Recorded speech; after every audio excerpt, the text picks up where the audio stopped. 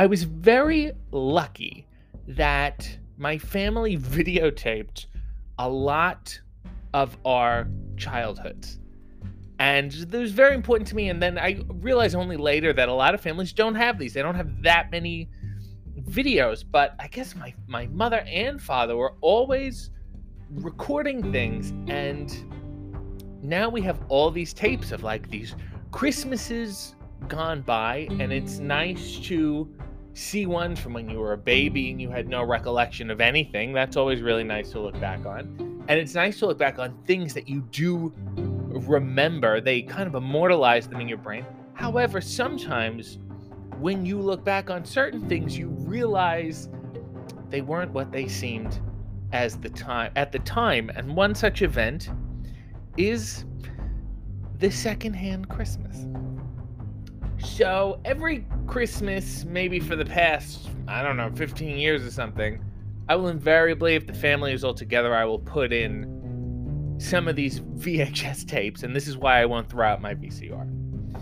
I will pull them out, and what's really nice about them is even one tape will have just like almost like a year's worth or more than a year's worth. It'll be from like Christmas to Christmas. You'll start at a Christmas, you'll get this whole year of highlights, and then you'll end on a Christmas. And that's, fantastic to me. So one year, I must have been in high school. I said, let's all watch the tapes. And we all gathered around, my family and I, and we put on a tape. What year? I don't remember. Early to mid 90s. I must have been anywhere from 2nd grade to 5th grade. And my brother is 3 years younger than me. So he's like, I guess, just coming out of post-toddler stage. I don't know how that works. That's what this Christmas was. And I remember this as an extraordinary child Christmas. You're just like, yeah, this is what Christmas is supposed to be. This is what Christmas is in the movies. Yes. And as I'm watching this video of me opening these gifts and my brother opening these gifts, I start to realize that this Christmas gift opening isn't like all the others. There's something slightly off about these gifts. The first thing being, when you unwrap the wrapping paper, none of these gifts are in boxes. And I thought, that's strange. It finally dawned on me after all these years. It's strange to have these Christmas gifts of toys and things and then not in boxes. And my mother and father, when I brought this up, they started smirking and laughing. And it grew and grew. And then I realized I had been had. But let me tell you what these gifts were. One of the gifts I opened was a black plastic coffin, and it had a demon's face carved in the middle of it, and the back of the coffin flipped to show a holographic mirror image of another beast. And I was told in the video that this was the Undertaker's coffin. And I bought it because as a kid, if your parents tell you this is the Undertaker's coffin, I mean, he has casket matches all the time. Why wouldn't this be? This is his coffin. This is his coffin. Amazing. I'm the only person who has the Undertaker's toy coffin. I've never seen this in a catalog or at a Toys R Us or anything. Great. Needless to say, as I'm watching this on the video, I'm realizing the Undertaker never had a fucking coffin toy. That makes no sense. Certainly didn't have one with a demon carved into it or any sort of holograph mirror. What the fuck is that? It doesn't say anything wrestling related or Undertaker related. There's no box. There's no nothing. I come to realize, I think it was one of those like He-Man and the Masters of the Universe. It was like a Castle Grayskull something, and they just said it was the Undertaker's. What else did I get? A Hot Wheels car wash set with no cars, and the car wash didn't work. You could not put soap or water in it, so you couldn't actually wash your cars. You could just put them through this conveyor belt and kind of crank them through, and the dry sponges would just, I guess, buff the cars or knock the dust off the cars. My brother got a Mr. Spell that did not work. And it was one of those things where you remember like, oh, that was cool. And then you never remember playing with it. Why? Because it didn't work. And then we immediately stopped playing with it.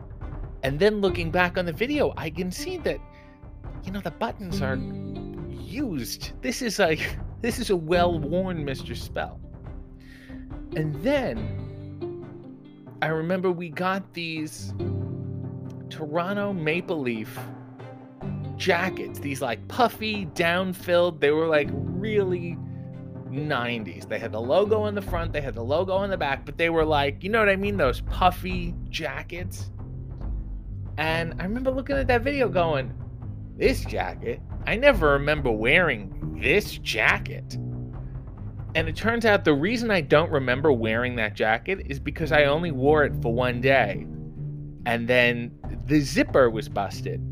So it was returned and another one was never purchased. And lastly, to top it all off, I mean, it sounds bad for me. They lied about The Undertaker having accessories, and I got this bum jacket I've never worn. On top of that all, the piece de resistance was my brother opening the last gift. Why this was left as the last gift, I have no idea. This shouldn't even be the first gift. This is something you should just give to somebody on a random weekend in April for no reason. My brother was gifted a hole puncher in the shape of a snail. It looked like a plastic toy cartoon snail, and when you push down on the antennas and you put a paper in its mouth, it made a hole in the mouth. That was it. That was its only function. What my post-toddler brother is going to do with a fucking hole puncher is completely beyond me. But he's so sweet in the video, and he goes, oh, look, Dad, a hole puncher. This sweet child mustered enough consideration to be excited about this gift. Why a snail? Why a hole puncher? I have no idea. So to recap, we got The Undertaker's coffin, which was not The Undertaker's coffin. We got a Hot Wheels car wash that didn't wash cars. We got a clearly used Mr. Spell that did not work. We had a Toronto Maple Leafs down-filled jacket. The zipper got busted and it was taken from me and never to be seen again. And we got a snail hole puncher.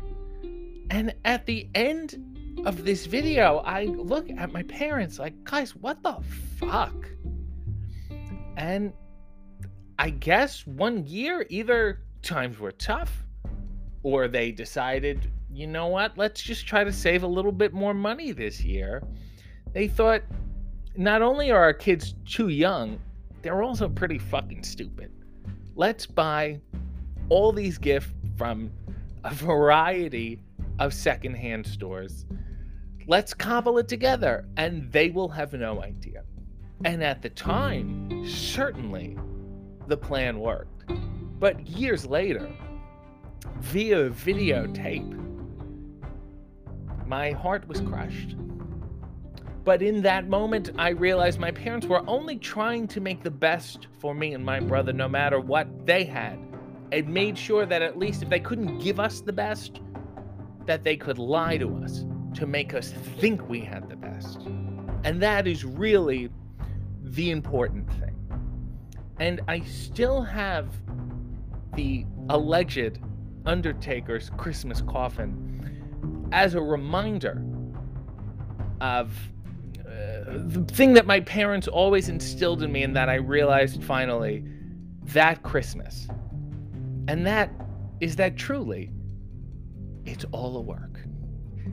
This has been more content with RJ City.